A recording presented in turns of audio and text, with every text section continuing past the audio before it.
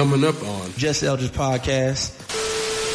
First of all, let me just thank everybody who showed love for the live podcast. Yeah, man. It was a movie. Yeah, it was a movie. It was a film. And look, man, give it up for the tech trends, Troy, Travis Nunnally. Yeah, let's get it, baby. Man, but you know, when you play a lot of it, sometimes, you know, too much honey make you sick. Shit, y'all got one car? Yeah, we had one car, one cell phone. Had to go to the same. We shared clothes. I think we always thought that if you do it together, you can do it much faster. She good looking too, Drew. You know. It don't hurt. It don't hurt. It don't hurt. So for the people that don't know, tell them what Park Pick was and what was the outcome of the project. I heard y'all got some M's out there, man. Man, we ain't get it. We got a base hit, bro. It wasn't like, you know. Come on, man. I heard y'all nigga got a chain, bro. Like, y'all building on that Chat GPT? We building all types of stuff that's about to be game changing, bro. It's now my most favorite project, man. Literally 2 nights ago, I couldn't sleep, man. I was up to 4 a.m. Yeah. Let me break that down for the folks who didn't understand, because Troy a PhD guy. So I'm gonna break it down I'm gonna break it down, man. So basically, I'm gonna say the first one. I'm gonna go with Mike Ross. Thank you. Let's go. I would put Paul Judge up there, man. As like, you know, give me an edit mark. So what's the difference between tech and black tech? But you know, OHUB was before Atlanta Tech Village. I know. Or the Gathering Spot. It was revolutionary. You know, I'm saying something real controversial here, but like, there's a lot of demand when it comes down to building something great. Like, it pulls you away. Who was like, bro, that dude right there, magical, man. Yeah, it was special. Why 2020? That was like in the middle of COVID and everything. Yeah, so how it all started was make so that we can make that story. I'm officially on the team. Tell them. Make the announcement. Tell them y'all just brought me on. Yes. Man, we made $5,000 in 2 hours. I'm gonna tell you how we did it. Man, so bro, and I'm gonna tell you this, man, the next wave is in AI. Ready? Born ready. Turn the beat down to the bass, crazy. Twin. That's my twin. It's Wednesday. Twin. That's my twin. Time for your favorite podcast. Let's go.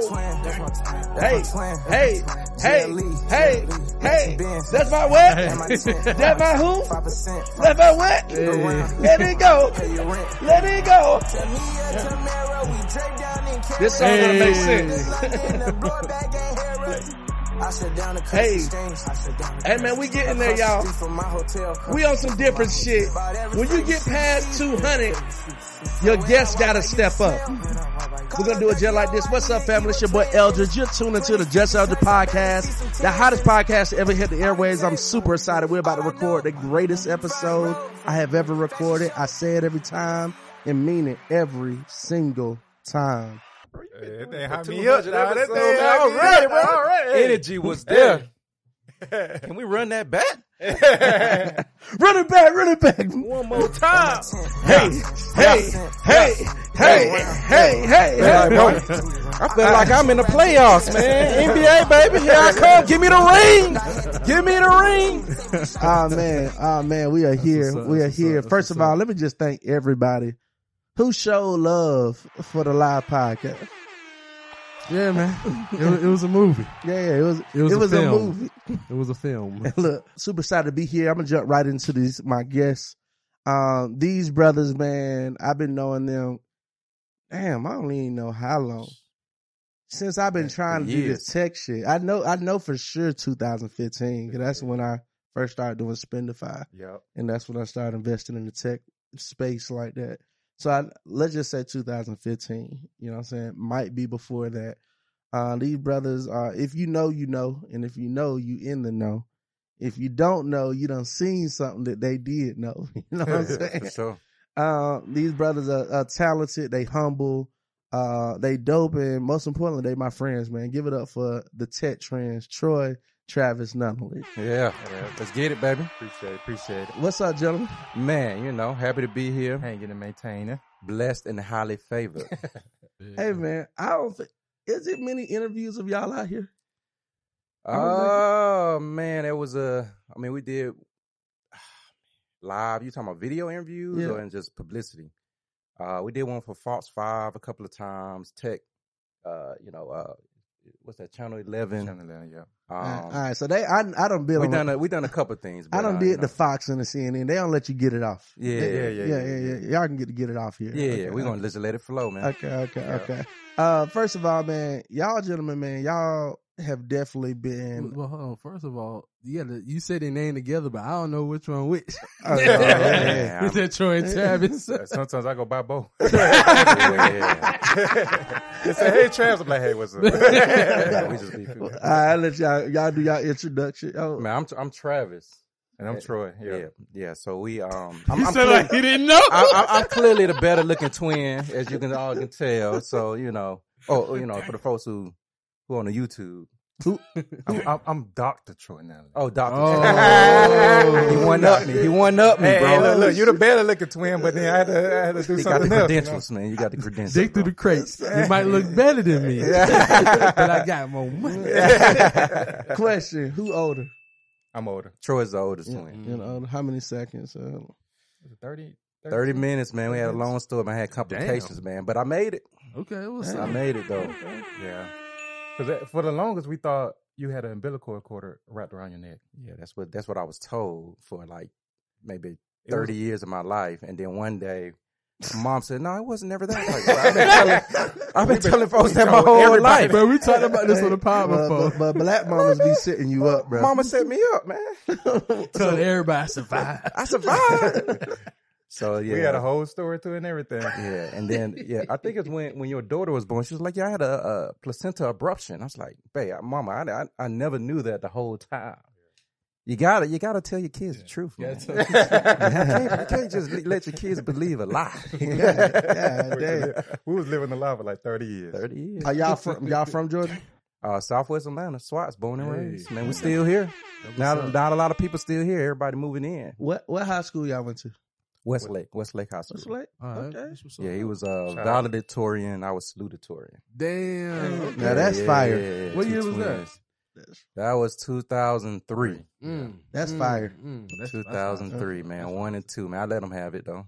Because when we got to college, I was number 1. He was number 2. So. And I let him have that. So what college y'all went to? I went to Tuskegee for Tuskegee, undergrad, Tuskegee University, and then for our graduate school did Georgia Tech for my master's. Then I went straight into business by choice. And then he did his master's and PhD. I had to make sure everybody knows by choice, you know. So I'm the man with the money. He the man that's with the plan. Yeah. And you got your doctors from Georgia Tech? Yeah, I did. Yeah. Georgia Tech. Yep. Computer engineering. Shout out to Dean Raheem Bia. He was my advisor. Yeah. What's Yeah, up, he's man? now the dean of the College of Engineering. Yeah. Hey, Big wig. y'all boy been putting in work, man. Man, put in work, man, from the beginning. For a minute. So, all right, well, the Tech twins always like smart twins. Did y'all go through the sport phase? Like, we was athletes, man. Yeah, we did sports. For real? We was like, all American athletes. Believe it or not, bro. Come on, Baseball, come on, They man. them. bro, man. Baseball? Baseball. Oh, damn. that makes sense. What positions? So I played middle infield, so I played short and second. Yeah. And I played outfield. Sometimes I go to first base, but mostly outfield. You left-handed? Yeah, I'm left-handed. Yeah, I'm left-handed. Yeah, so I'm too. left-handed. You Yeah, right-handed. they're left-handed. So we mirror twins. They be trying to put us on first base ASAP. Yeah. Straight up. Straight up. Man. That's Yeah, what I'm man. talking about. Me, I get more black boys in baseball, man. Yeah, man. I got two. I got two of them. I'm trying to yeah. get them in baseball. And that money is long in baseball, bro. Yeah, Yeah, it is. for sure. I was telling about them $300 million contracts. They real. No, for real. I had a partner when the Fort Valley. He used to play for the White Sox. Oh, He wow. was straight out of high school. Wow. Messed stuff up with the injury, but had bank coming out of high school. Like, so that's you're right. Ain't no salary cap in baseball. A lot of folks we played with when we was little went to the league. Yeah, man, we had maybe 6 people off our little league team go to the league. That's what's up. Hey, it was the truth, man. That's what's All up. American high school, all state, Went to the 3 World Series. 3 World Series. When we was little. Yeah. So then, like, did y'all play baseball in Tuskegee too? Yep. Yeah, baseball. Troy Yeah, was first team All-American. Yeah, Troy's first team All-American. For D2 though, it was Division 2. Yeah. So y'all could have did the whole baseball we got- route. Yeah, Just- man, we we- could have did the whole baseball route. You know, Did y'all still get that itch sometimes? Like that? I was just minor talking to league, Travis the major other day. league? I was like, man, we need to go to the batting cage. I haven't been to batting cage in like 10 years. Yeah, I'm telling you. Yeah. So sometimes, man, but you know, when you play a lot of it, sometimes too much honey make you sick. You know, There you go. Yeah. so we just try to. Well, now we got Too we got much a new. honey. Hold on, don't glide by Yeah, that. man, that's a Hey, t-shirt, look, man. That's some look, merch look, right there, look, bro. Look, that's a goddamn money statement right there. Yeah, It's yeah, like, Well, honey, make you sick. Yeah, man. hey, I feel you on that shit. That's Yeah, that man. shit J. Too Cole much was of- just talking about. Bro, and Yeah. too much of anything can make you sick, bro. You can drink too much water and drown. Yeah. Yeah. Real talk. You Real talk. can. You can drain the insides. You drain the insides. It's actually somebody in my family that happened to. Wow. Crazy enough, ironic enough. But so y'all went to college for sports, athletes, or Nah, man. Academics. Academics was our number one thing. You just full kinda gave it rides. up? Yeah, I mean, we still played baseball in college, but academics was our thing in college. Yeah. did y'all ever go through that thing that twins go through where they like? Because it sounded like y'all didn't. But like there's some twins that go through that. I want to be my own person. So like y'all dressed me like when we younger. I'm about to do this. You do this. Yeah, I'm going to this school. Yeah. I'm going to that school. I'm gonna play baseball. You could do the academics. Did y'all go through? It sounded like y'all kind of stayed pretty close. Yeah, we stay tight. Yeah. I mean, we do our own thing. He still got his life that he lived. He got a very different, personality and a very different, vibe. And then for me, I lived my life, and I'm more the business minded guy. I mean, he's business minded as well, but he's more technical. Yeah, so more he's behind the execution, behind the scenes. Right.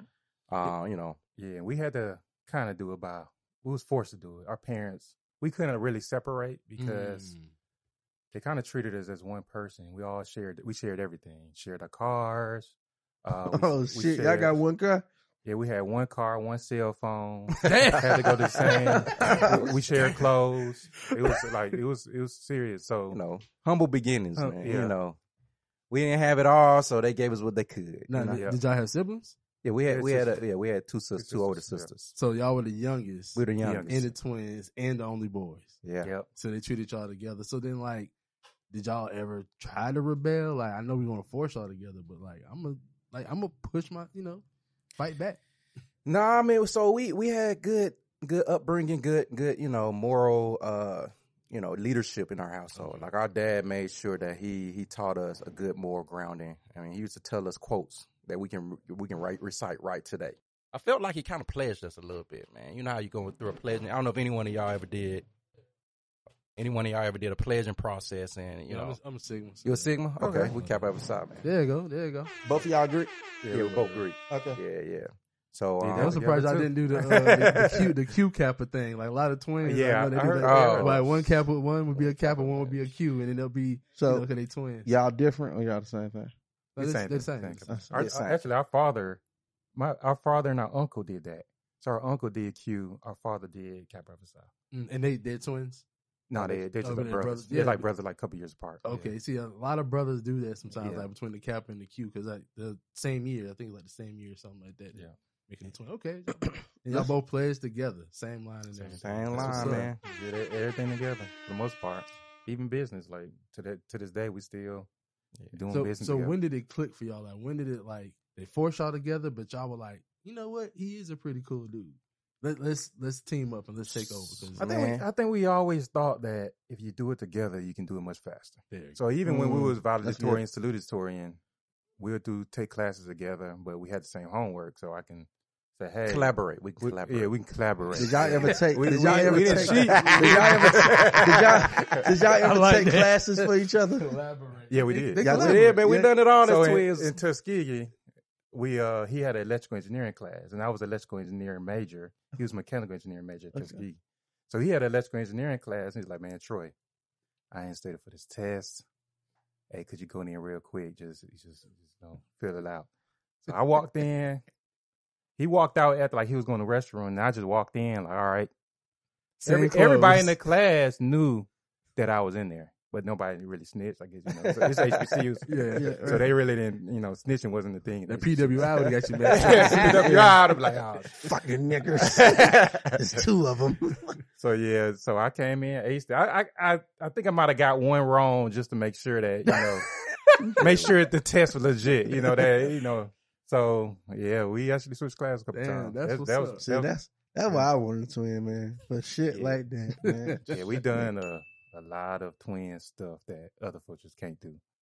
Yeah, Stuff that I can talk about on it and stuff that I can't talk. I always say, man, stuff that you tell your grandkids about because you can't tell your kids. You don't want to mess them up. You tell your grandkids. That is hilarious. That's a good. But I can tell your dad gave you a lot of quotes because he's spitting them off. Spit them off, That's a man. good one.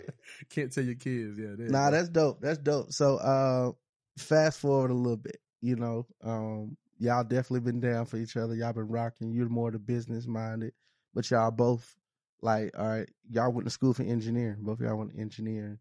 How did y'all emerge in the Atlanta market the way y'all did? Like, what was your first project y'all would say y'all was proud of that kind of put y'all on?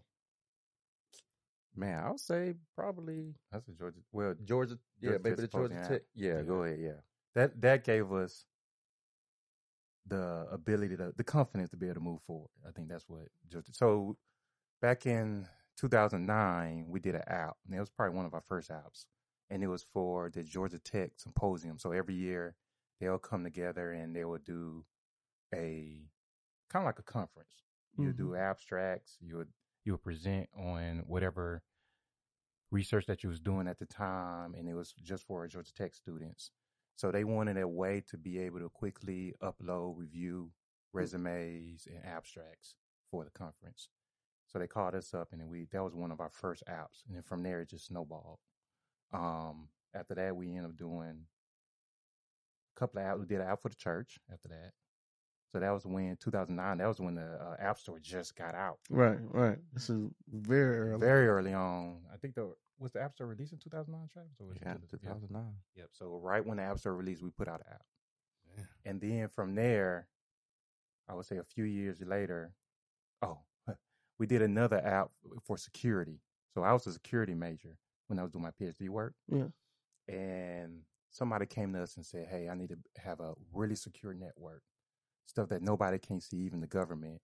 So, oh shit! they called me up along with one of my mentees at the time, and we ended up building out this super secure network, going across different countries, setting up servers. Like it was some scary. Shit you can't talk about. It was some scary stuff at the time. I don't know what they put on that network. I just said, hey, I'm gonna set it up. Y'all put whatever y'all. I don't have nothing. Plausible deniability, man. Scrubbed everything. I scrubbed everything of me off of this shit. Yeah, man. Wow. So after they did that, that's when we, I would say a few years later, we did Park Pick with Jewel Burks. Yeah. So Park Pick was that one that we all see. You know what I'm saying? We all, because that was the first one. Jewel was the first pitch queen. Yeah, if we want to have a real conversation, like that was her superpower. She's flawless in her pitches. Yeah, like Jewel, and she good looking too, Jewel. It don't hurt. It don't hurt. It don't hurt. But like Jewel, I remember when Jewel I feel like she just emerged out of nowhere because at first she was the Google girl to me. She was the girl that worked at Google, and then she was getting everybody access into space. Remember, it was a whole bunch of events at Google going on, and then she started pitching, and like Snoop Dogg say, she don't miss. She don't miss, bro. She don't. We seen her like at we went to NYC start. So we did. That was her first because she was in New York, and then we went up there, and then she came out to Atlanta. But we saw her in Silicon Valley at the TechCrunch. TechCrunch is rough. Man, she did that pitch by man. That was flawless.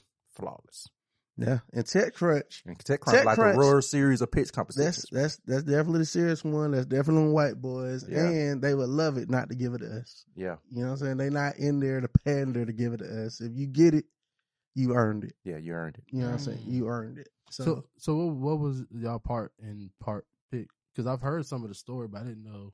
Yeah, so I would say, was it 2013 or 14? I can't remember that. Yeah, I don't know how she convinced y'all to get on first. So originally, she was looking for a a technical co-founder. Right. And she reached out to M. Cole, who owned Cavello, and his whole thing was networking. He just made the connections. But for M. Cole, for you don't know M. Cole is Mercedes-Benz Stadium. Now he's part of Rise Ventures. Yeah. Right. All right. So M. Cole made the introduction. Yeah. And then from there, she was doing a accelerator. So she didn't even have no prototype or anything at the time. So she called us up and like, hey, we need to put together a prototype. We have essentially 12 weeks to build it out. So we came in, me, Travis, and then I called up one of my homegirls who I was doing my PhD with, Naturally Cephas, starting Naturally Cephas now. And we just started going at it, just started trying to build out the MVP. Hold on, before you go there, how did we get there though? Like, was it money talk? Because, too many times we got great ideas and people can't assemble real teams. So how did she convince y'all to really get involved with that? Because I think there's a gem in that, right? You know what I'm saying? How did she bring those people together to even... She's a pitch queen, man. You said it. But the idea was novel.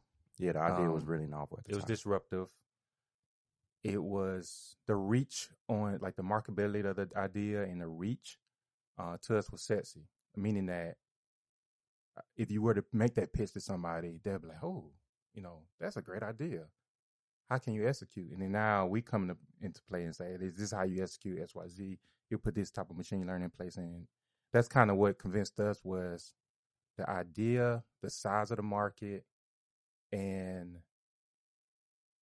her team, like her ability, and also Jason Crane at the time, he was the COO, their ability to be able to get the meetings together, get the investor pitches together.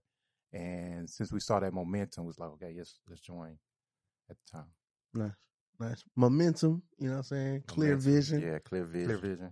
Yeah. Got it. And did y'all, as far as like when the project came and y'all heard it was pitched to y'all, did it sound easy? Like, did it sound easy to build? Did it sound like, we've had some prior knowledge in this. Like, what went into that part of it?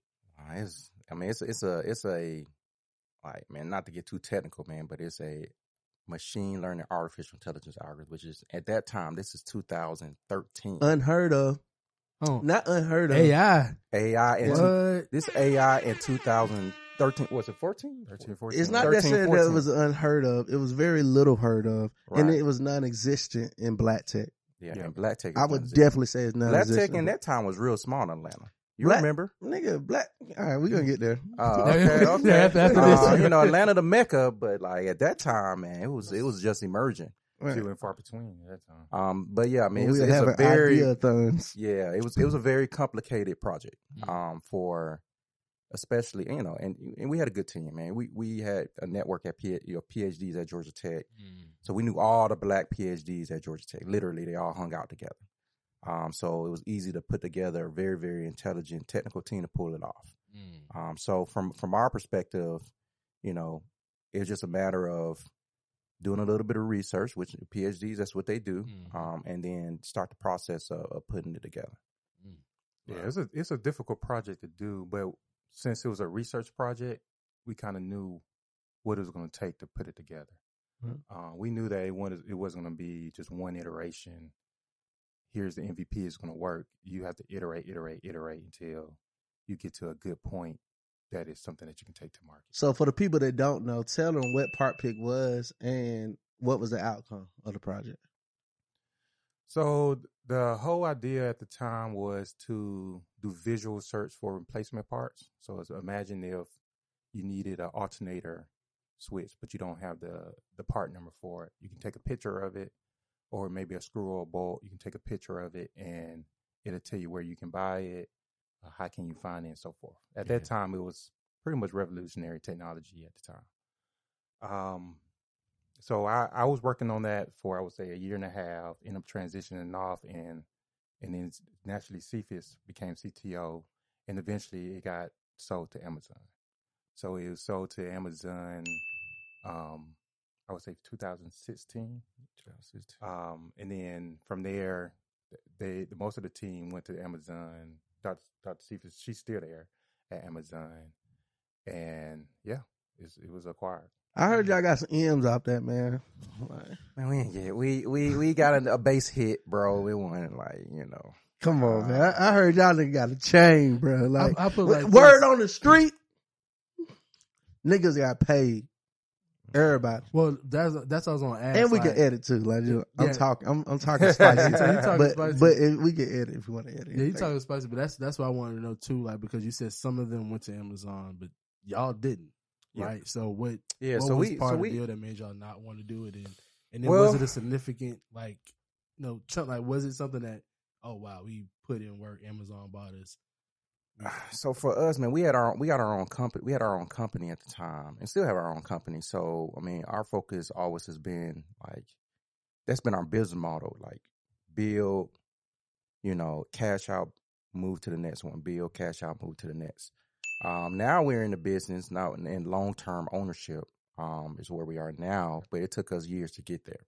Yeah, because I was gonna ask, because with that model, do you get to retain any rights of it, or No, we don't. So Any when they residuals? cash out, it becomes whoever cashed out at the time. no residuals either? Just Well, it like now we own like we at the time. So from a business model standpoint, like we own equity, but it's it depends on how you structure the deal. yeah. See what I'm saying? So sometimes equity is long term. They don't it's just whenever you cash out, that's when you get paid. Sometimes it's more residual dividends. So every time they get profit for that year, you get paid, but while still maintaining that equity. Now we're in that space where we'll rather get the cash flow and ownership rather than just cashing out. You know what I'm saying? This some black wolf stuff, you know what I'm saying? Yeah, I like that. So like if you think about like the richest people, at least the richest black men in America, they're all in the private equity ownership space. Mm.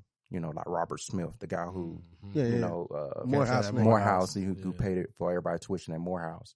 It's all about long-term ownership. Yeah, okay. And even like, Warren Buffett want long-term ownership. So for us, it's like, hey, look, how do I get long-term ownership while getting cash flow in the niche that we're in, which is the, tech space. Gotcha. So that was Park Pit. What was y'all favorite project? Man, we worked with hundreds of projects over the years. Man, But we all got a favorite. we did about 400, 500 projects. So it was a lot of projects. Man, favorite? Or most recent favorite, put it like that, because Man, we're dealing with some stuff right now that I think is going to be game changing, man. Like That's the easy one. That's the easy. But tell.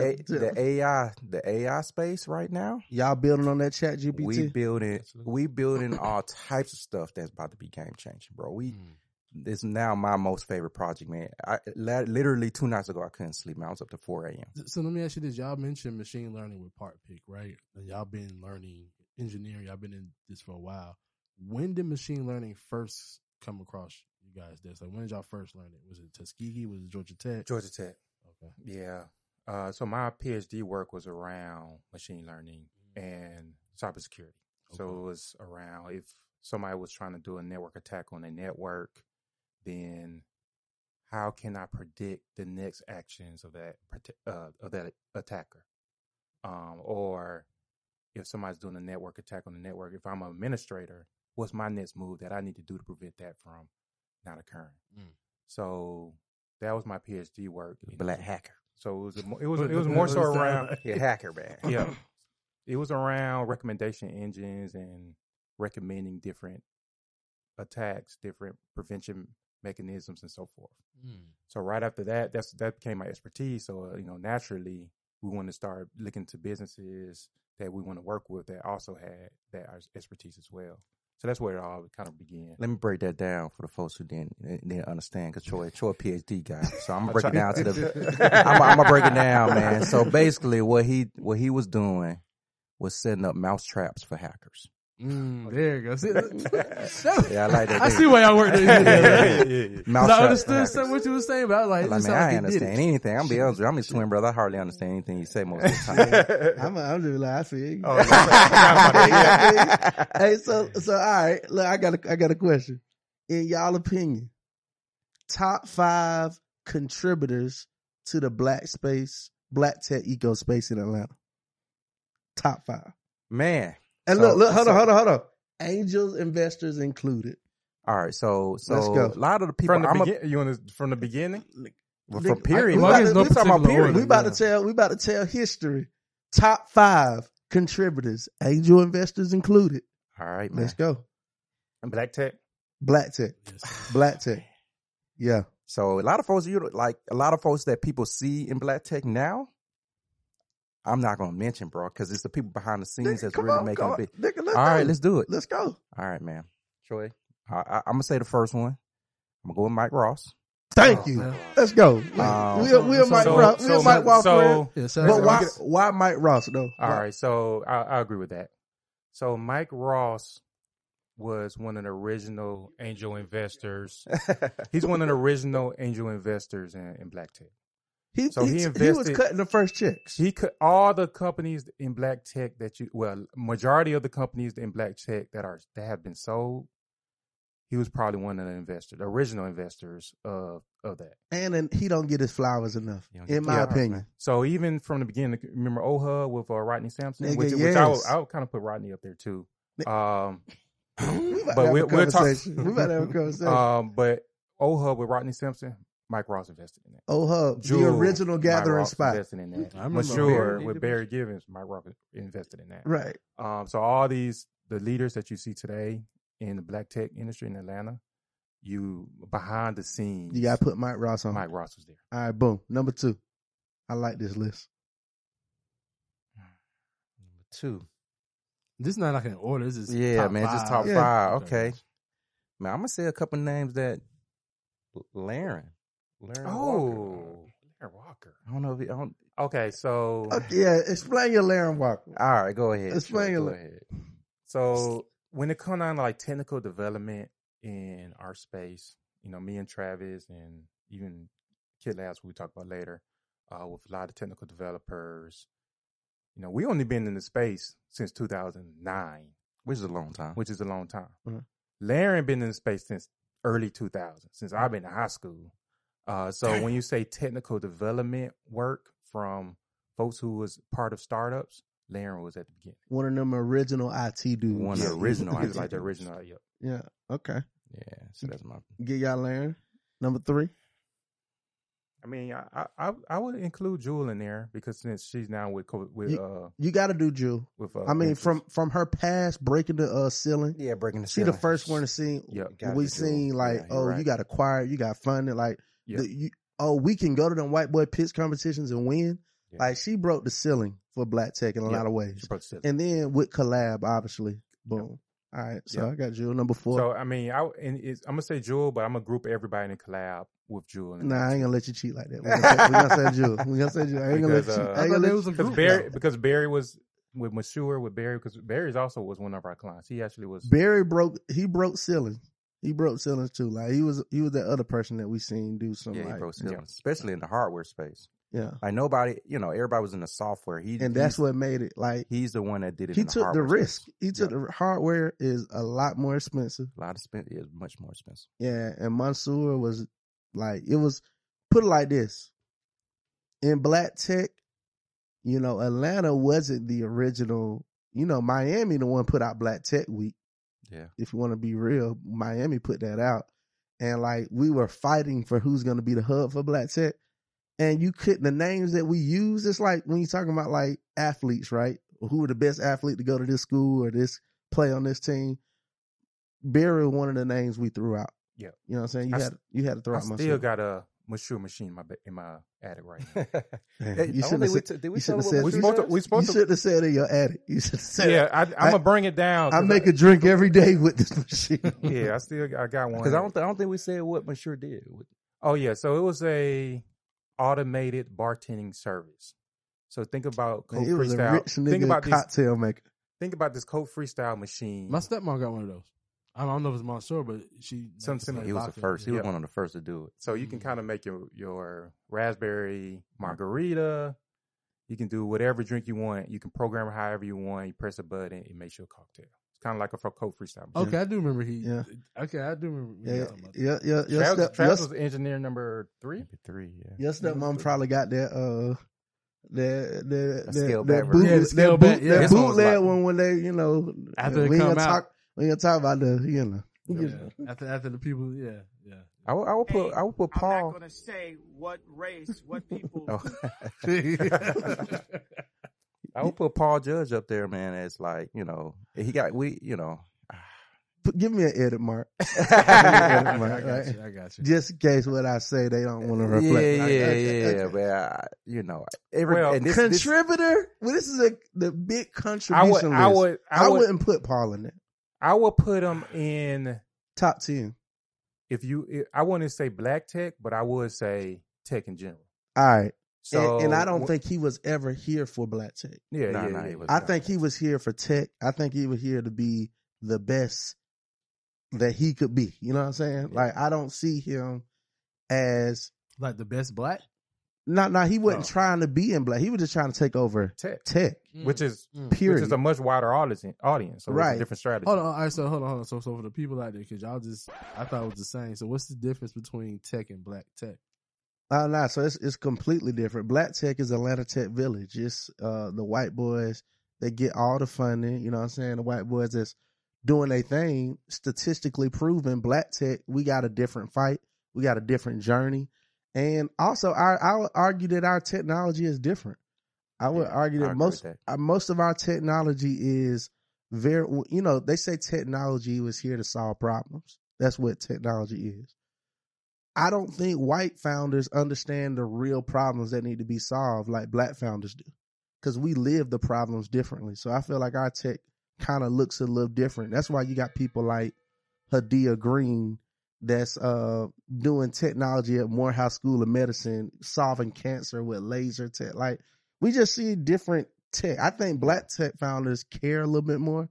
And I think black tech, we were trying to create something to be proud of, for what black people can be proud of. Because when you had a conversation of Silicon Valley and what's happening in tech space, we typically are not included in those conversations. And then every blue moon, somebody breaks out and shows that a black founder can do some real shit. You know what I mean? So when you say somebody comes into the space and you say, well, they're for tech and not black tech, what's the mindset of that? So to me, black tech is increasing the entrepreneurship in the technical arena for black African Americans. Then you got tech, which is just providing technology to the world. Gotcha. So there's a focus on African Americans, minorities, trying to make sure that they grow their companies as entrepreneurs in the space. And I'll give you a clear example. OHub, which I would argue don't get the credit it's supposed to get. Yeah. OHub was the original gathering spot. I would put Rodney Sampson top 5. I would put Rodney in there before Paul, and only because OHub was for us. Yeah. Tech Square Lab was for everybody.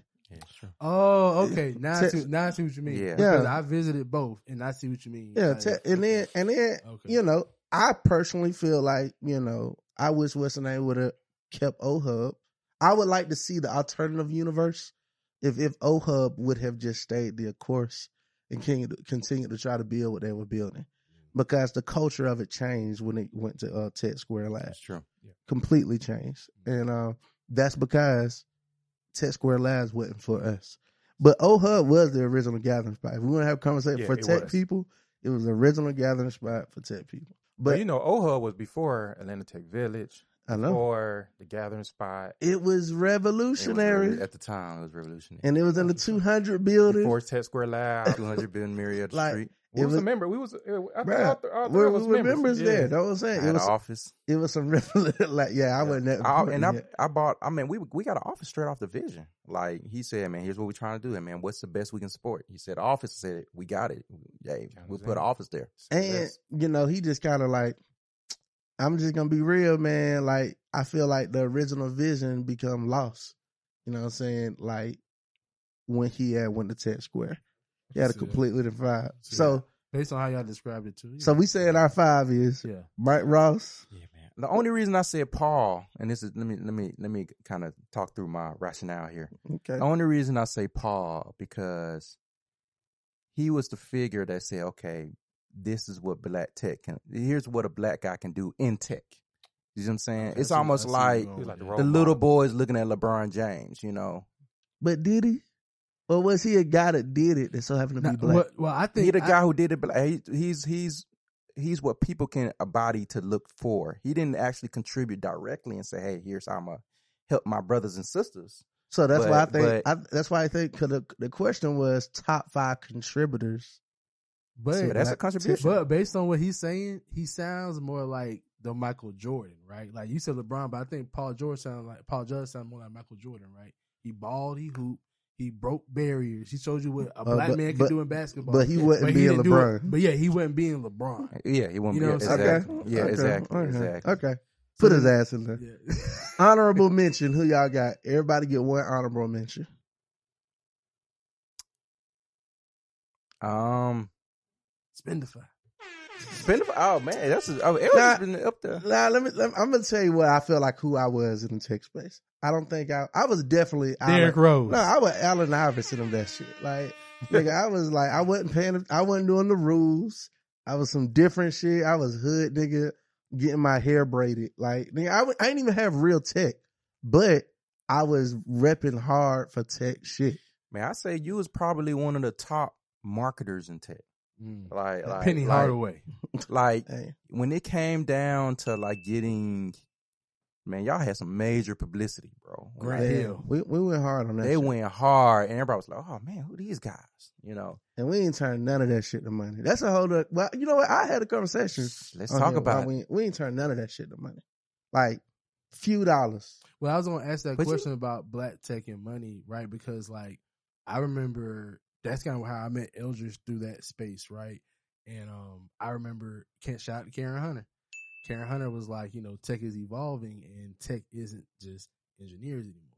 They need technical people behind the scenes that can, you know, help with stuff, you know, put things in on a basic level, just run a company. Well, the right? business side of it. Like, that's where that's like, there's a lot of tech founders out here that needed business founders. A lot of time we hear stories of a business founder needing a tech person, but there were tech people that needed that business person that can do the PR, the business model, revenue, all.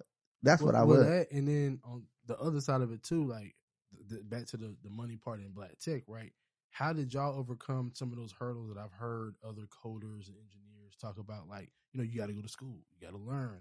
It's a lot of research and learning to do. You really can't work that that part-time job, whatever it is. And then you might, like with a Drew Burke, get pitched a great idea, but how do you sustain yourself through the iterations of those ideas before it, you know, sells off and everything? Like, what do y'all have for like the black tech people out there to get over that hump? Like, how did y'all do that? Man, we ate shit for like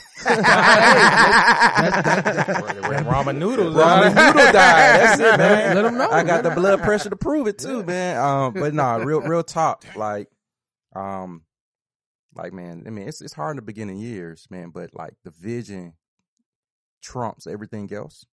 So when you start to build something great, then, you know, everything else kind of falls to the wayside. And it's why it's hard for like a lot of men with family to like really be, and I'm saying this and I may be saying something real controversial here, but like there's a lot of demand when it comes down to building something great.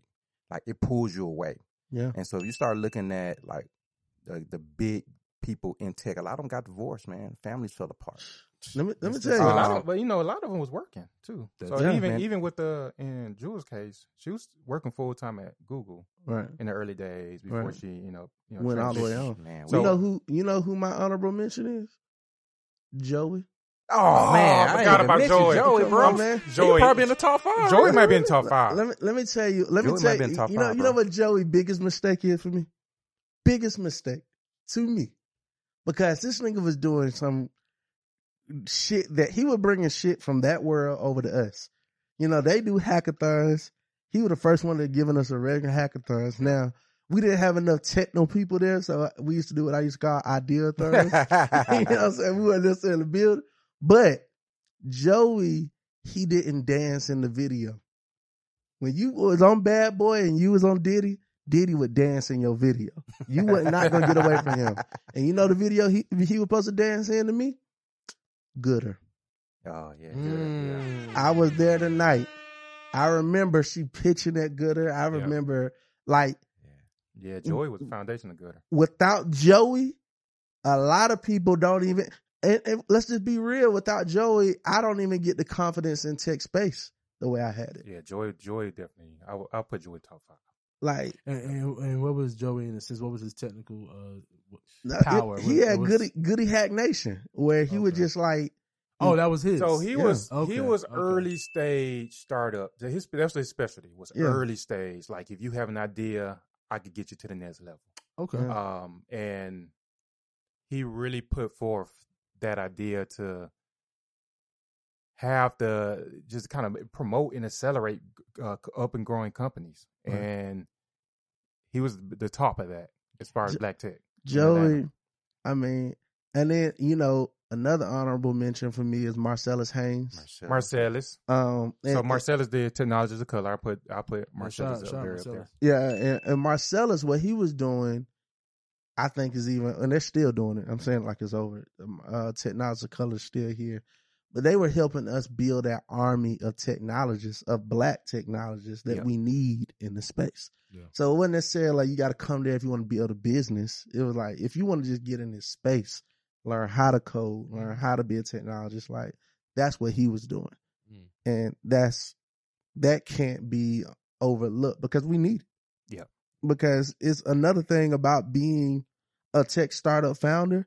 Finding a technical founder is hard. It's hard to go up to a white boy and say, hey, can you believe in this and code this digital platform to help you find black-owned business? Like, why do we need it? You know what I'm saying? Like, they're not even going to understand it. So having a lot of black technologists is really important. So, like, in this space, I will tell you, man, like, 2016, 17, the black tech space was on fire, bro. Like I remember when they used to do the State of Black Tech. You remember those meetings? Tech, yep. Man, easily 300, 500 people show up. You know what I'm saying? Another honorable mention of, you gotta give Ryan some props just giving us the space. Ryan created a space. Ryan TK. He created a sexy OHub. You know what I'm saying? He gonna get mad I said that. He gonna mad. But look, he gonna get mad I said that. But that's really what it was. Like obviously he does more than what OHub was doing, but the reason why I was so attracted to the gathering spot, because I haven't felt nothing like that since the OHub. Yeah. And and OHub just didn't. Yeah, it was definitely fun. Like what's the name? Samson just didn't have the swag that Ryan and TK had. And because they had funding. Yeah, I think that was the main difference between OHub back then and the Gathering Spot. They started off $3 million in funding, whereas OHub was kind of bootstrapping it. Yeah, but I even think like dollars to dollars. If they had the dollars, do I think Samson had the ability to make it cool the way Ryan and TK did with the Drakes and the social side? Yeah. Nah. Now, do I think OHub would have produced more businesses and more like contributions on that level? Yeah, because I don't go to the gathering spot to work. You know what I'm saying? I go to the gathering spot, but you can't deny the importance of it because this interview wouldn't be happening if it wasn't for the gathering spot. We've been talking, let's do it. Then boom, see y'all at the gathering spot. You know what I'm saying? And we're like, y'all, let's lock this in. Look, I've seen you make magic at the gathering. Yeah. So the gathering spot. That was legendary how he came up to us too, man. He's like, hey man, let's do it. And we was about to leave, and the waiter came and said, I want you to read the check. He said, man, locking the date. And Eldridge had paid the check. We was like, bro, that dude right there, magical, man. Yeah, it was special. That was special. So after that, we was like, all right, we got to do it now, man. He done pulled reciprocity on us, man. You know what I'm saying? Like, now that he gave us a little bit, I got to give him something, It's those cheat codes, y'all. Cheat codes, man. Hey, man, I seen him do it like 5 minutes ago, bro. I seen him pull out a box of Cheerios on you. Like, hey, here's... What was it? Was it Fruit Loops? Cinnamon Toast Crunch. Some one of who was it? That was Saba. Some of Saba were talking about. Now we older and we can buy the cereal we want. We don't because it'd be like it'd be expensive and you don't want to eat that. So when I was just in the store, I just bought her a box of cereal. So, Man, Where the party at? Shout out. Man, shout so out. yeah, man. I think that's part of your superpower, man. To be Yeah, a it thoughtful entrepreneur. There's a niche there. There's not a lot of thoughtful entrepreneurs yeah, man. building relationships. You should like write that. a book on that, man. What? I almost finished. It's almost finished. But that is my relationship building is my superpower. Yeah. Going back to Spendify, why we were the best marketing startup out there. Like, I mean, let me just be real. We didn't even really have real tech. Spendify was built on a WordPress website. Now, to my business partner's credit, Antoine, he was just a branding genius, and he rigged that WordPress out. It didn't look like no WordPress site. We had more plugins in that thing than he was supposed to. That shit was about to break. I'm surprised it's still up, like to this day. But you know what my social engineering power was. When we finished the platform, we said, "Dang, we need an interview," and you can text Ryan Cameron, like, "Hey, bro, hey, we need to talk about this." And then next week he have you on there with Killer Mike. Yeah. You know what I'm saying? Like, that's just stuff you can't. It's unheard of to be on WALK as much as you can. That's just the social engineering and relationship. Like, that has been my game in every business I ever started. Just like, you know, the right relationships can get you in any door. The right relationship can replace funding. Hell, the right relationship gets you funding. You know, what's so funny? I got a relationship with Ross now. I didn't have that relationship back, the relationship I got with him now back then. If I did, I probably would have been one of them checks he wrote. But you know, I ain't like Ross at first. I'm like, man, this nigga ain't write me no check.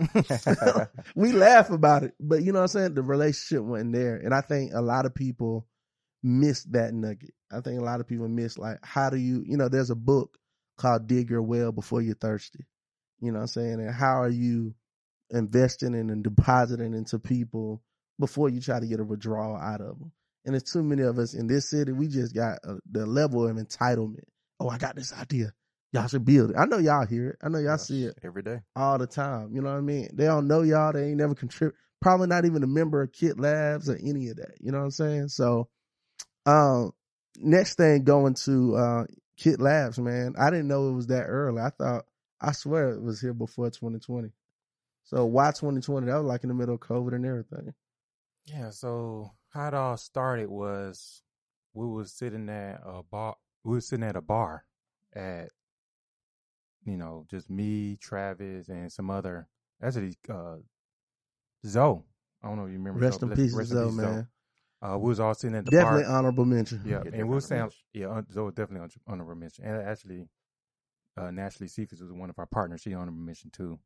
I had to mention her name just because I should have broke that list down. She started the from just because there's a whole list of developers. Who the top Black developers in the city? You know, then you got to name the Seans of the world. You got to name, you know, you go crazy. But keep going. Yeah, I was saying that Dr. Naturally Cephas, she started Jackson Tech District, which is like a 12-acre piece of land to do a tech hub down in Jackson, Mississippi. So I got to throw her on that list as well. Even though it's not Atlanta Black Tech, but Black Tech, she's still doing good things. So Kit Labs got started when me, Zoe, Travis was sitting at a bar and we was talking about our different companies, our software companies that we was working on, different things that founders that we was working with. And between me, Travis, and Zoe, we probably hit 75% of the Black tech market as far as clients, like as far as people that we worked with.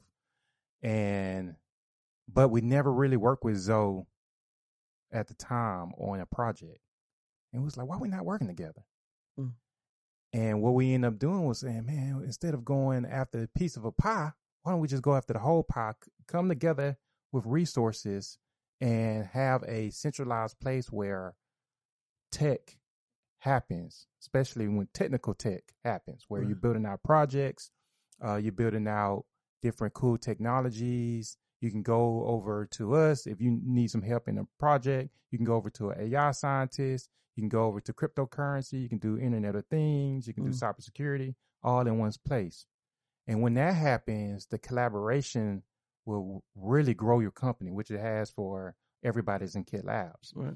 So that's kind of how the idea came about, was let's combine all the folks that's working in silos on their own company and combine them together underneath one roof. Originally, we wasn't thinking about a location. We was just saying, let's do a think tank where we all meet. Our first meeting was at the Russell Center, where we all met at a table. Me, Zoe, Travis, we literally put our phone. We put our phone on the table, and we started picking up all the people that we can possibly find in our network. Right. And we reached out to 30 people, and we all was sitting around this table. It was special because we hardly ever knew each other. Mm-hmm. We just knew that they existed. But now we sitting at the table like, how do we work together? Like, how do we really build? Shit. Yeah, it was really some Justice League shit. So we were sitting at the table at the Russell Center thinking about ideas of how we can work together. And I was in our third meeting. Somebody said, I think it was Marcellus. Yeah, I think it was Marcellus. Somebody said, man, why don't we just have a space? And everybody kind of looked at each other like, man, space. It's like it's hard. The reason why we want a space is because you got to control it. You need control it. Yeah, you need to control it. And when you ask somebody, hey, where can I find somebody in black tech? That's an abstract question. Initially, you're like, man, I don't know. You might have to go here, you might have to go there. You might catch them here, might catch them there. But if you go to a space, then you can say, hey, go to Kit Labs. Right. You'll find somebody there. Right. And that's what we've been seeing is people just been recommending, hey, you need somebody in tech, go to that location, just knock on the door. And we just open the door, hey, what's up? He's like, man, I heard y'all building tech here. Like, all right, yeah. I mean, come on in. Come on in. Check so it out. That's kind of how it all started. It started out as a think tank, just trying to figure out how do we work together as tech leaders in our fields, and it grew into Kit Labs. So, what is the big picture for it, and what do you think is missing from y'all getting to that big picture of Kit Labs? Yeah, so our big picture is really to close the diversity and inclusion gap in tech. So right now, Black individuals in general, African Americans, are really only like 2% of tech. And so we want to be able to increase that number to 4, 5, 6, 7%. So that's the biggest picture. In doing that, what we're doing is making sure we have programming. So that's like, make sure engineers are well trained. When we have business people come in, we have collaboration on deals. We have events, things like that to be able to increase Black tech and become that centralized place where Black tech exists, and especially in the Atlanta area and across the nation. Right. Yeah. That's what's up.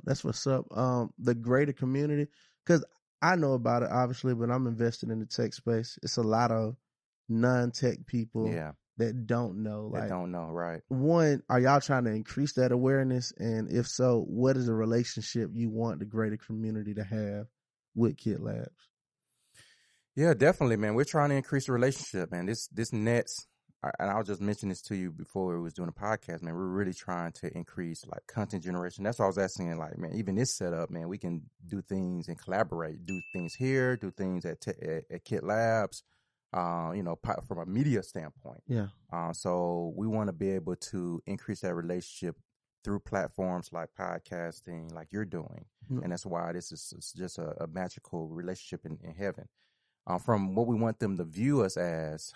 So we want to be almost like the Wakanda of Atlanta. You know what I'm saying? Like, if you ever been to like look at a Black Panther, and you ever been to like the Wakanda, what's the lady Black Panther, the little sister name? Yeah. Shuri. Yeah. You walk in there and Shuri in part 1. That's crazy tech happening. We want people to walk into Kit Labs and see demonstrations of Black tech that's happening that'll blow your mind. Anything from like virtual reality simulations and artificial intelligence. It's almost like we want to be like the Wakanda of Black tech in Atlanta. I like that vision. Questions to piggyback off of that. What do you see coming for like the future? Technology in general? Yeah. Like technology in general, and then how can, like he said, the greater community be a part of that? Because like how I found Eldridge, it wasn't because I'm a coder, it was because a lady said, look, there's tech out here, but they need support, and if you can see the vision, then you can get behind it. Are y'all opening stuff like that up to the community for people who are not, might not be a coder or engineer, but they work a job, so they know how to do some more work that might be technical, might be, loading things up into the system. It might be a little research. It might be, running whatever the company requires. Are y'all building like that too? Yep. So one of our main focus is increasing the pipeline. Oh, okay. Into technology, and in order to increase the pipeline, even folks who non-tech will also need to have knowledge of technical, and that helps increase the pipeline. Mm-hmm. So if we can get some people have events, in our case, where we have non-tech people trying to learn technology and find technical co-founders or even get into technology, then that's a win for us. So we've done some events that kind of towards that, where we're just trying to have folks who don't necessarily have a tech background get into the tech space to open just it get up exposed, Yeah. So we've done things like computer literacy, which is folks who are, senior citizens just trying to learn computers. We've done resume building. So people who may come from, let's say, a teacher background and want to get into tech, how do you transition your resume and how do you say the right things in order to get into the tech space? We did that with Microsoft, matter of fact, where even with Microsoft, they're trying to find people that go into their tech pipeline, and we partner up with them to find the right people to essentially allow them to go into the tech space from Microsoft, from the general community into Microsoft. We also did things with AWS, where Amazon. AWS is Amazon Web Services, so it's owned by Amazon, and they have a big conference in Atlanta, and we've partnered up with them to be able to have networking events to allow folks to get into tech that way. So we've done a lot of different things for the greater community to help get into the tech space. One thing that we, in return, if you all can just, market Kit Labs, that's the biggest thing that we need that in our tell the story is to be able to tell the story, be able to brand us in such a way where I got y'all. Bring the people in make so that we can make that story. I'm officially on the team. Tell them. Make the announcement. Tell them y'all just brought me on. But and speaking of pipeline, how do y'all feel about the Google certifications, like some of those Google data certifications, coding certifications? Because y'all went the full gamut, doctorate degree and everything from Georgia Tech. How does a person from a Google cert, how do y'all look at that? Is that a viable option to get into tech? Is that, is there some money in it that somebody can do those 6 month, I think so. I mean, I think that, of course it requires experience. Mm-hmm. So if you do the certification, you have to bundle that up with experience. But I do think that having those certifications is a starting point. Even in our own company, some of our developers are not traditionally trained. So they haven't came through a computer science background. Some of them didn't even graduate from college. Mm-hmm. They just took a boot camp, did a couple of certifications, and we learned that those folks are just as good as somebody who came in traditional 4-year university. Because it's about the experience. Yep, it's about the experience. And the certifications is focused. In a 4-year university, you're taking psychology, you're taking sociology, you're taking these things that maybe not even relate to computer science, but in the certification, you only focused in on, let's say, Amazon Web Services. You only focused in on Python coding. So having that type of certification come in where you focused in actually is a benefit in our case I think is definitely a contribution. Okay. And I think it definitely opens the pipeline to allow people to get into tech. And my last question on the pipeline, what about the children? Like what should because I actually have middle school children, right? What should they be focused on in middle school and high school to prepare them to, for the tech of the future? Yeah, so I have a 12-year-old going on 13. And so same thing. Like, I think that it's critical that you at least introduce them and get them exposed. Like, just show them, like, hey, here's what tech look like. And they've already been using tech. They flipping through TikTok every day. Mm-hmm. So, like, just tell them, hey, look, if you was to build your own TikTok, how would that look like? Get them exposed to at least thinking through what that would look like. He doesn't have to be at 12 super technical. Like, he actually takes a coding class at his school. But I just want him to get in the ideation phase, like just start thinking through problems. Right. Because he may choose to be on the business side of tech, Yep. or he may choose to actually be a developer. I'm just trying to get him exposed. And so, you know, put them into summer camps, Kid Labs. We usually do a summer camp with Kids Next Code, like a 6-week summer camp for middle and high school students. So, you know, put him in a summer camp where you just keep the exposure coming, you know, so that he can pick his own way, his own path. You know, and you know, you want him to go one way, but you know how kids are, man. They may go a totally different way. And let's keep it 1,000. Does there need to be a level of mathematical and science aptitude that they have shown me? You know, if they bring it home. I mean, like, man, no I've wonder seen. I ain't in tech. Hey, man, so here's the thing. Here's the thing. Like, You keep bringing home D's and C's. I'm like, my boy. yeah, man. So here's the thing about like tech in general. Like, usually for a lot of people, especially on the business side of tech, the entrepreneurship side, the idea trumps the how. You know what I'm saying? So like, when you get into tech, they like, man, I got this problem that I want to solve, and I know millions of people got this problem. I think I can make a lot of money solving this problem, right? That's the first step. And then after that, they're trying to figure out, okay, how do I make that app? How do I turn into a technology? So tech is only a vehicle to get to solve a problem. Like, it's nothing else. Like, it's like you got a problem, or and sometimes that problem not even like what we call a real core problem, like something that, if you own a business, it's like something that that's in the day-to-day operations that's a hurdle for your business. Sometimes it just feel good.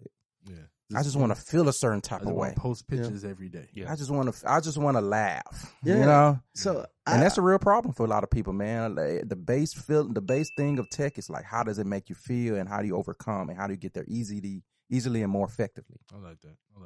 I got a product that I literally just discovered that I need. You know what I'm saying? And I feel like it's a product, and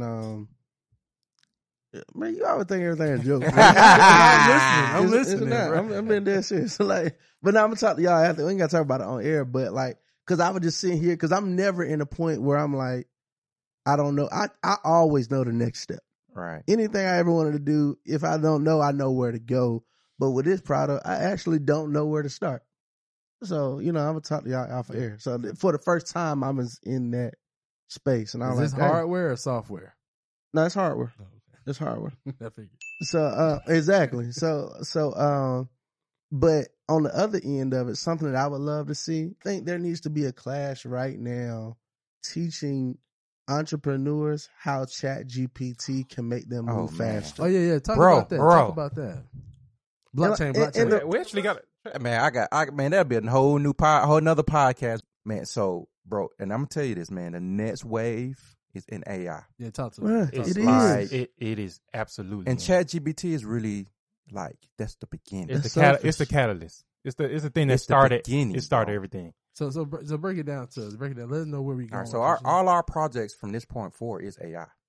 I'm just being. And what's the difference between AI and machine learning? Because y'all said machine learning earlier. It's really not a big difference. Okay. So machine learning is more so now it's intertwined now. Okay. Machine learning back in the day was just using the algorithms. AI was the evolution of it, and eventually turn into taking over the world type of thing. Gotcha. But now it's interchangeable, where if you think about the AI stuff that's happening today, underneath the scenes, they're using some type of algorithm, some type of machine learning algorithm. Gotcha. So in our case, when you in the research community, you would say machine learning just because you're actually producing some type of contribution in AI, but in hindsight is interchangeable. Okay. But yeah, we actually, it's a big thing to your point, man, we actually 2 weeks ago did what we call a business in a day. We used to do it back at Atlanta Tech Village back in the day, where we bring entrepreneurs that got an idea and we launch their business in a day. But now we did it backed by AI. So we actually created our own AI assistant, called Trey. He's what we call the smartest business consultant on earth. A triplet. So he's our Troy Travis Trey. Hey! Trey is like 3. Trey, like Trey. Yo, is that auto GPT that's been trending? Is that what that is? So I like it. So is we it started. on the market yet? Man, we're in like an ultra private beta. We're only accepting certain people that fit our criteria. Put me in. So I'm gonna tell you what we're doing It's almost kind of scary. It made me even nervous even saying it was the air, but you don't have to cut this one. So like at the end of the day, we're thinking that the future of business is totally going to change.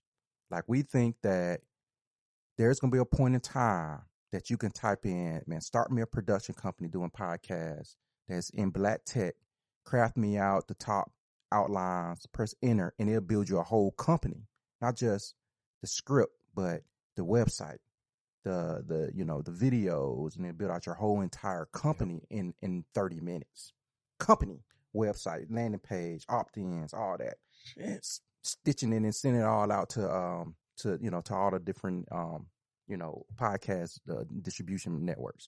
So we think that AI is really going to in the future, and then I'm talking about future like 2 years. Yeah, I was about to ask you like how many more years? It's really going to transform the way everybody does business. In part, you can kind of do that. Not the entire business, but part of the business, like you said, with Auto GPT. Yeah, like with that and with with all of these open source tools that's using ChatGPT, like you can almost, but y'all talking about one place, one location, one prompt. But what is it, right? Because we talking about ChatGPT, but like I've been preaching this shit. Like I just said, there's a bunch of open sources. Y'all built your own. Yeah. Where are we? Where will we be next year? And then how do we get ready for it? Yeah, so I'm gonna tell you, right now we're actually further than a lot of people actually think. So when I say my own, what our technology does is essentially a quarterback to all the other AI technologies. So like we'll go in if we need to pull something from ChatGPT, our AI will pull it out. It's like a AI that sits on top of all the AIs. So it may send it over to you, whatever you're using for your marketing, web page or marketing automation systems, send out emails, send out text message blasts. It'll plug into all the softwares and kind of quarterback, what you're doing. So it'll basically, like we're right now launching a lead generation. One of our niches that we're going after is lead generation, like building leads for other B2B companies, business. So right now we're building out a lead generation system, man. We're launching these lead generation systems in literally 2 hours, bro. It'll build a landing page. It'll build all of it out in 2 hours because the AI will literally quarterback it to different AIs. That's here today. Like folks don't realize that is that AI is at a point now that what we're calling the first draft. And so essentially, if you're in a certain industry, let's say you're in copywriting, like you write copy for like sales copy, website copy for a company. Most people are putting that into, Jarvis or ChatGPT, getting out their first draft, and then they'll do a couple of iterations and they can now do their job, 2 times faster because they have AI actually creating that first draft for them. Right. But what's happening over time, the future, to answer your second question, is that as we start to get that first draft and AI recognizes the final draft, is getting smarter and smarter and smarter over time. Every time. Every single time. And so within the next 2 years, today is first draft, maybe 5 iterations. Tomorrow is going to be first draft, 3 iterations. Year from now, first draft, 2 iterations. 2 years from now, you put it in, it's going to give you a final draft. Don't even need any. Well, for lazy niggas, we already there. Yeah, for lazy niggas, we already there. We just take it straight out. That sounds good. So you talk about Chat. You mentioned Jarvis too. So is ChatGPT popular because it's like the free one, and all the other ones you have to have some type of technical background to use it? Is that what's going on? Well, they got the biggest what we call language model. So they're state of the art. Yeah. So and the best one to give the highest quality. So a lot of the big companies that a lot of people know, the Googles, the Amazons, they all have what we call language models, and these are kind of like your ChatGPT. You put in a prompt and it gives you a response. Is that Lambda for Google? Is that what Lambda is? What's the one for Bard? Bard. Bard. Okay. So a lot and then ChatGPT is, Microsoft invested in OpenAI, who owns ChatGPT.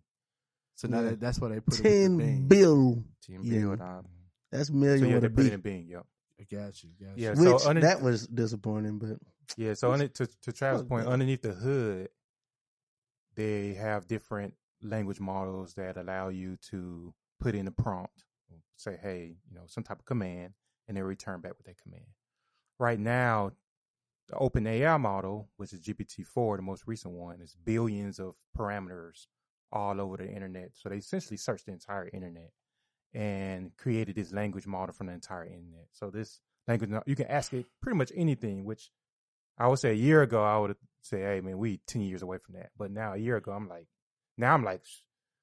we may be 2 years. I would say 5 years. We may be in general intelligence. Let me break that down. Artificial general intelligence. Break that down. Didn't understand Troy. Break it down. Break it down in simplest terms, brother. All right, man. So essentially,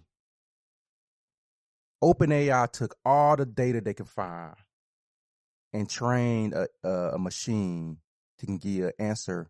Every blog, every tweet, blog, every video, books. They scraped all the books in damn near in Barnes and Nobles and put it into the brain. Wikipedia, every article, everything, every rap verse, like literally, man. They took all every sense of data that they can, every piece of data they can find, and train a machine to be able to really, man, almost reason, man. Like really, like give you any output you want. You can tell it, man, write me a poem that sounds like Tupac about about AI, and it'll give you a poem that sounds like Tupac. I did it, bro.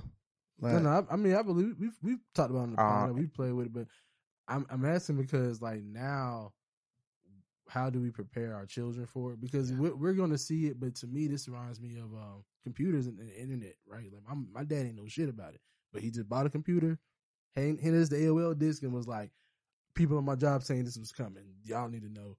Boom, we here with the internet. Man, how do we prepare our children? There's repercussions across every single field. Like we talking about children, families, black wealth or wealth period. It's scary repercussions. And it's pretty scary. I'm telling my son to embrace it, you know, and because I feel like if he doesn't embrace it, he's gonna be left behind. Yeah. I mean, to be transparent, you know. So I'm telling him to embrace it now. He's kind of scared. Like, Dad, that's that cheating bot that you talking about. I mean, teach me how to cheat on tests. I'm like, no, son, the cheating bot. That's not what I'm talking about. Like, I'm literally trying to give you tools, you know.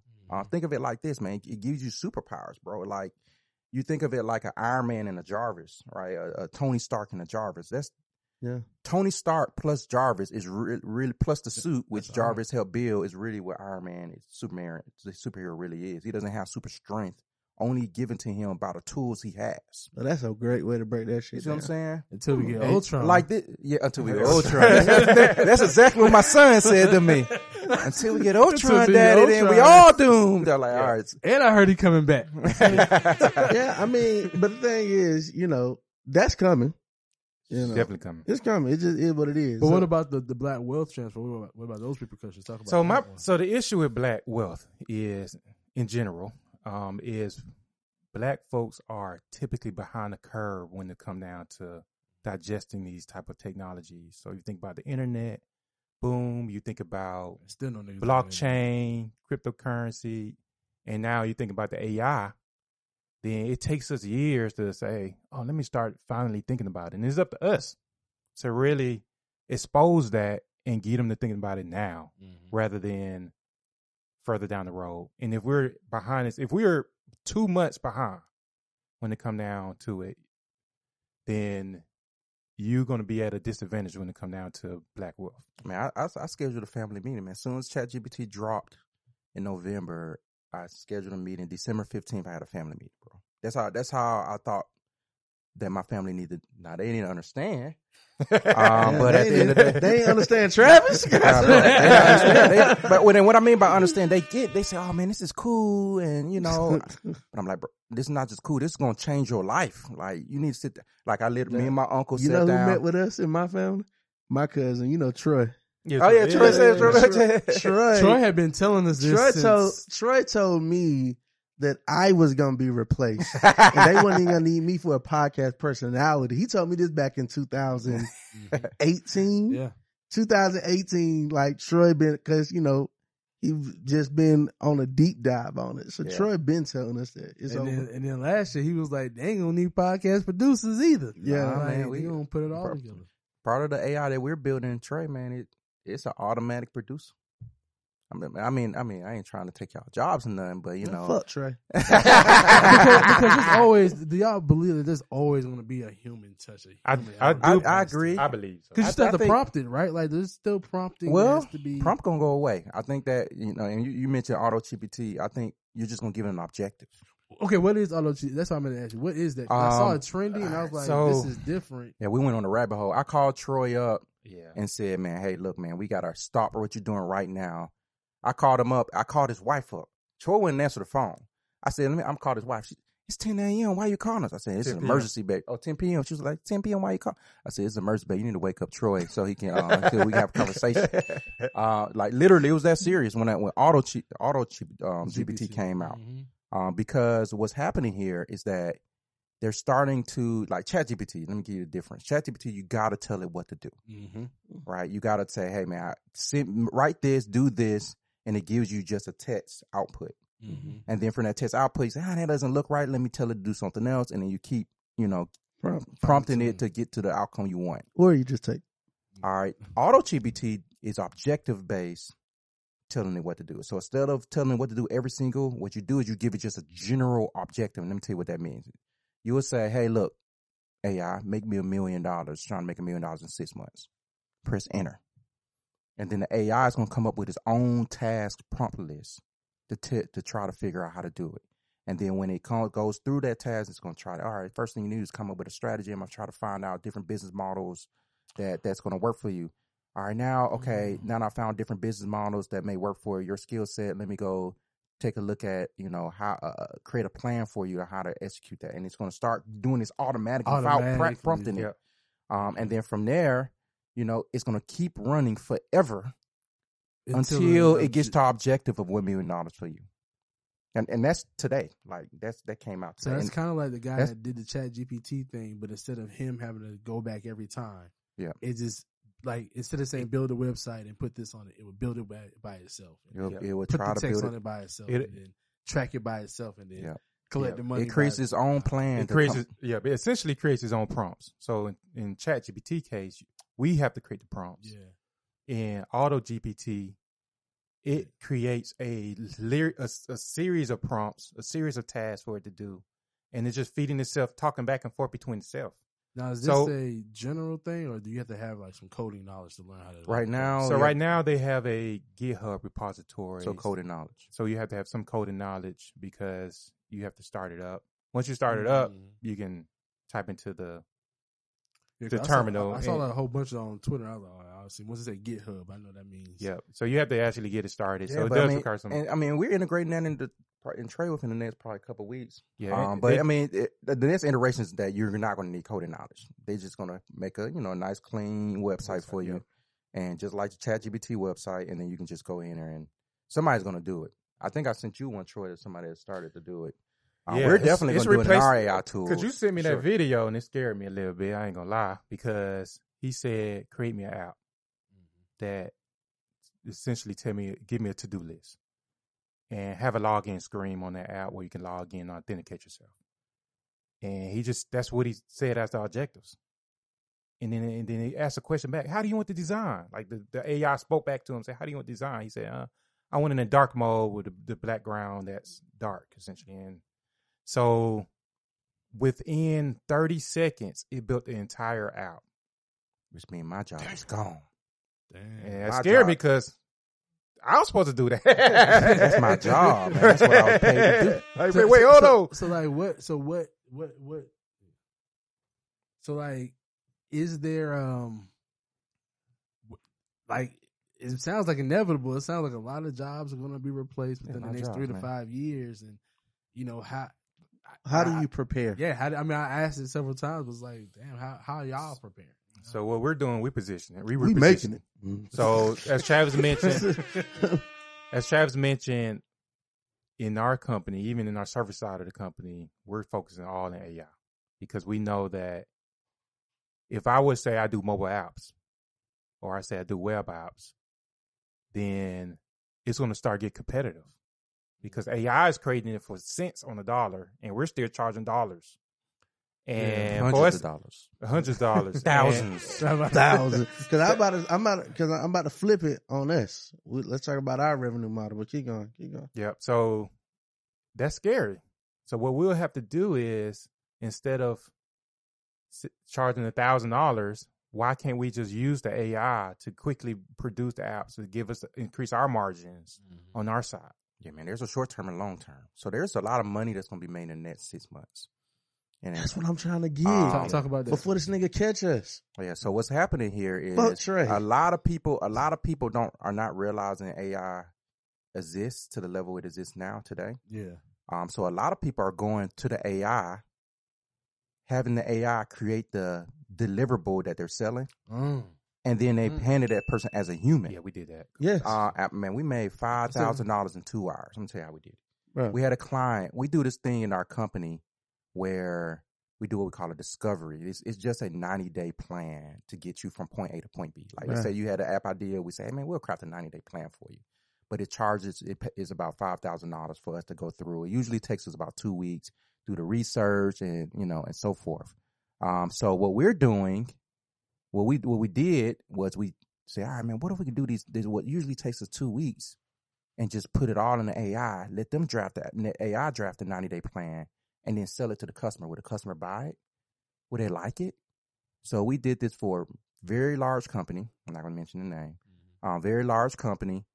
They paid us $5,000. We gave them a 100-page document on how to build their project. They said it was the best thing they ever seen. How much proofreading did you have to do? It was a lot of. That's the 2 week. Okay. That's the 2 hours part. Okay. It took 5 minutes. It took But 20 instead of 2 weeks, it was 2 hours. Look, Yeah, I would have been like, they look good. Yeah. We spent about, it took about 15 minutes to come up with that document, 15, 20 minutes. And then it was a lot of proofreading. The 2 hours of proofreading part. And so, based on the proofreading, how many mistakes did you find that let you know, okay, the AI still has some? So when we did it, it was using GPT-3, which was released in November of last year. And it did have a lot of mistakes. It's got us about 90% there. Okay. But then when we use something similar with GTP-4, that thing is legit. Yeah, 4 is different. Like it's almost, it gets you. You don't got that 4 unless you're 95. paying that $20 a month. You almost can type it in GPT-4 and it comes out almost perfectly. Not if for what we doing. For what we doing. Yeah. In general terms, it comes out pretty good. Sometimes it takes like a 5% to get you to something that's your quality and your tone, but at the end of the day, it's pretty decent. So what they're doing now is taking GPT-4 and creating multiple deliverables and stringing it to one big document. That's kind of what Auto GPT is. Gotcha. And it's that's changing the game. That's that 6 month money grab you're talking about. That's like what people don't know about. Like right now, I got clients that they asking me for shit, and you need me to write it. Boom, boom, boom. I'm writing it. I'm prompting. I'm not even. But I seen them email. They be like, "Nah, it look like a computer wrote this." Nah, this shit. I'm prompting. They like, damn, Eldridge, your productivity. You're getting fat because they don't know it's here. They don't know. They don't know it's here. So like it's like you said, it's 6 months before everybody know this shit here. Get some fucking money. Write the fucking book. Write the book. Prompt the book. Do what the fuck you gonna do, because in 6 months it's like, nigga, I know you flexing. well, that's what I'm saying. So in 6 months, how do people know? Like, it's exposure, man. A lot of people, it's a fast moving technology. You know what I'm saying? Like, is there like a counter app that's like, detectives are coming. Yeah. That's what I'm saying. Like, somebody say you ask for a deliverable, right? I receive a 20-page PDF. Like, cool. Will there be an app I can run that PDF through that tells me this person gave me to me from what it is. I'm sorry, because y'all, they got detectives, because now they're talking about professors using it. But what it is I'm not even going to call you. I'm just going to prompt it myself. I don't think a lot of people are going to care. I think there's going to be a point where it's going to be so good of an outcome that it sounds just like a human. So and a lot of people figure out how to do it and folks ain't going to care whether it came from AI or it came from a human.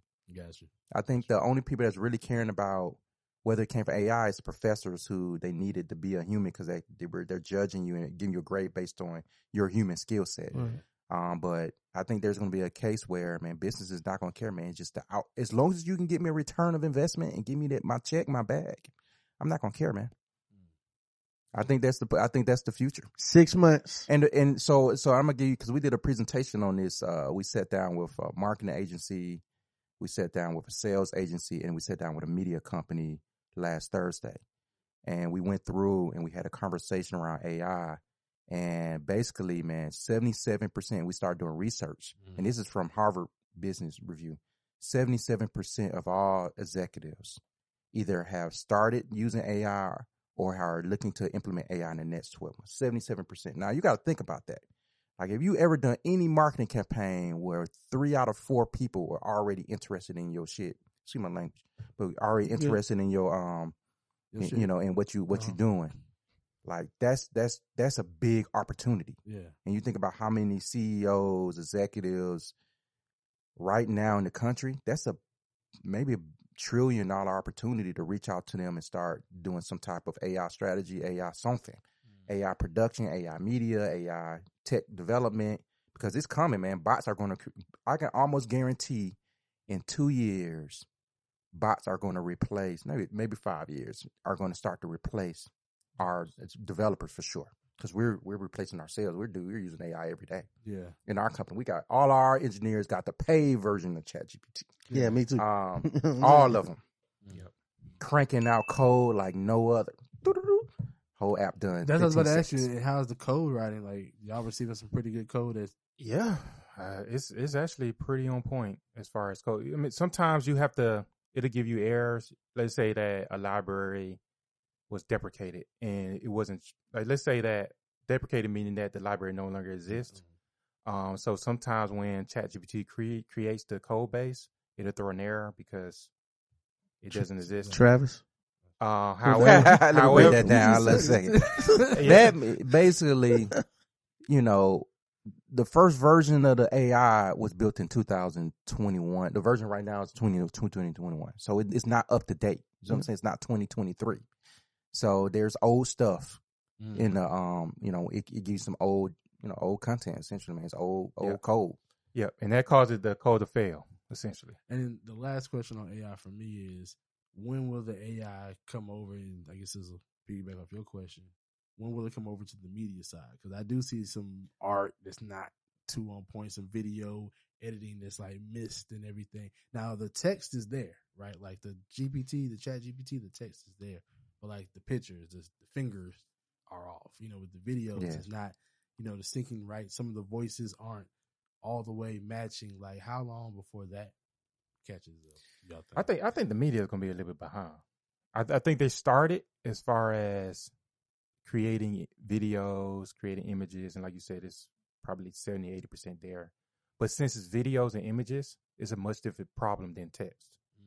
Okay. And right now, everybody's focused on the text component of building out the AI. But some people are focused on the videos, but it's a harder problem in my eyes. So I think it's going to take a little bit more time when it comes down to video production.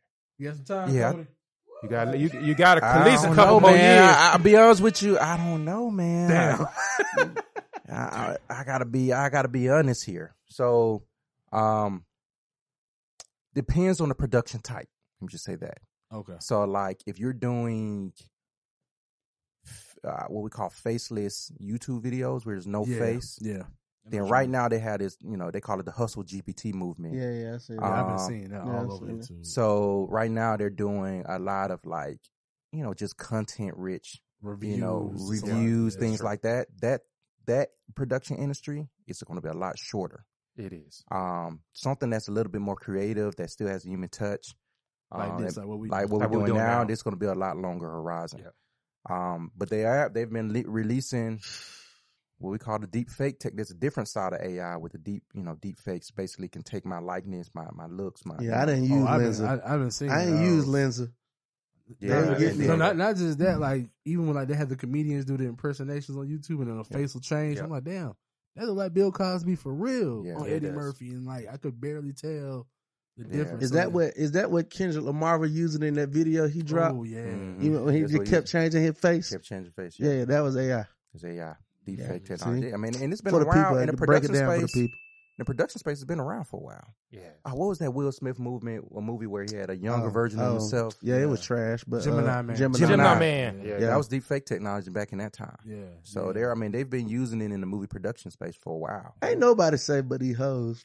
Ain't nobody safe. AI can't do that. Ain't nobody safe. I don't know because I seen a nigga, I don't want no AI for this. I just seen a documentary on Hulu and they were talking about the AI and they were saying how they have this app that like will talk to you in like even a sexual and romantic nature. Man, Like and you go back and forth and folks been getting lost in it to the point where like it crossed over to the free version and some of the people who weren't asking for the romantic stuff was receiving it.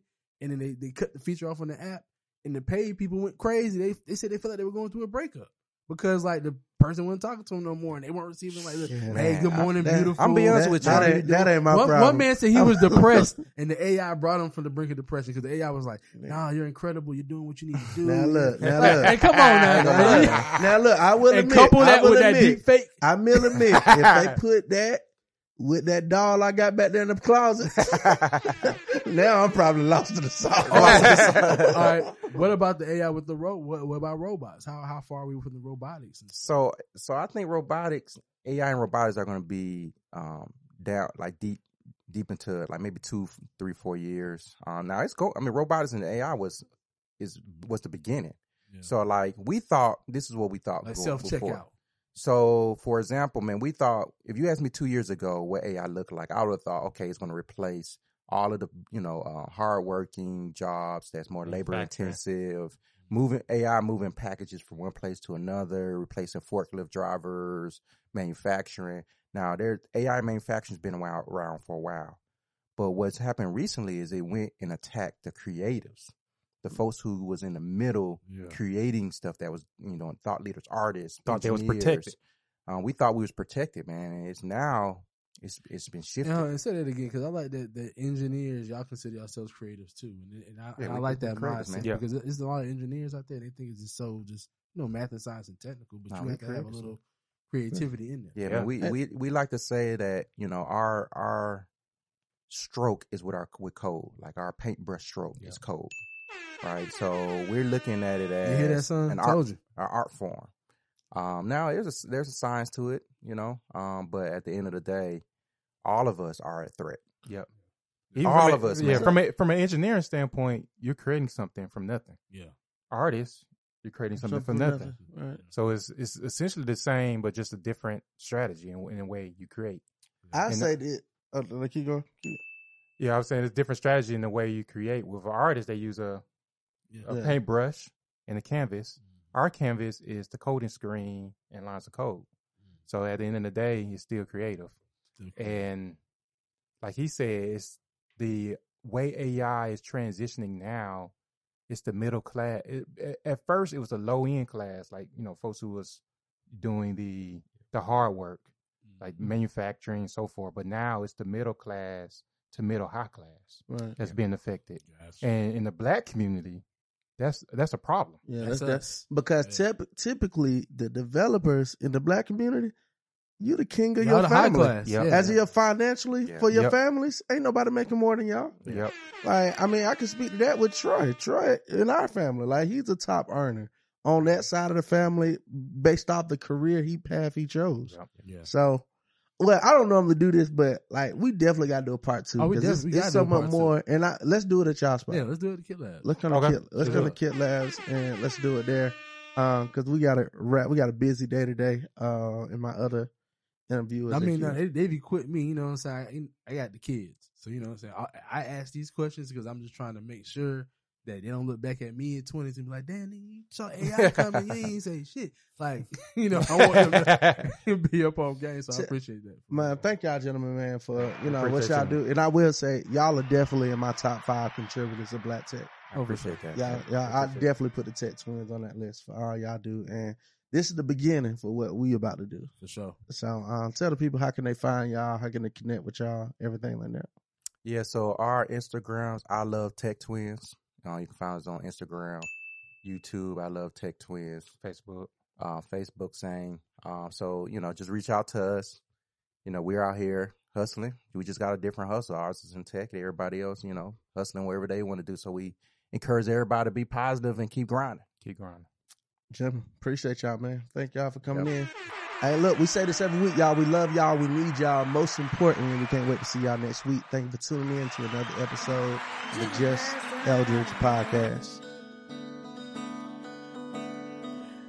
City with T.I. Outcast and ooh-wee. Everybody know about Atlanta, it's just a Gucci. Everybody know about the scammers, about the trappers, and what we living now. It's just that lifestyle. Turn on my podcast, I'm trying to hit it real now. Hear perspective, we wanna keep it real now. Every day we on the grind. Sometimes it's hard to tune out the outside. Oh, oh, oh.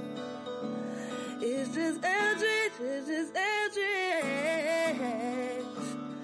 Tune in on the podcast. Tune in on the podcast, yeah. Real things, you know we gon' last, yeah. Kick it back, kick it back, kick it back.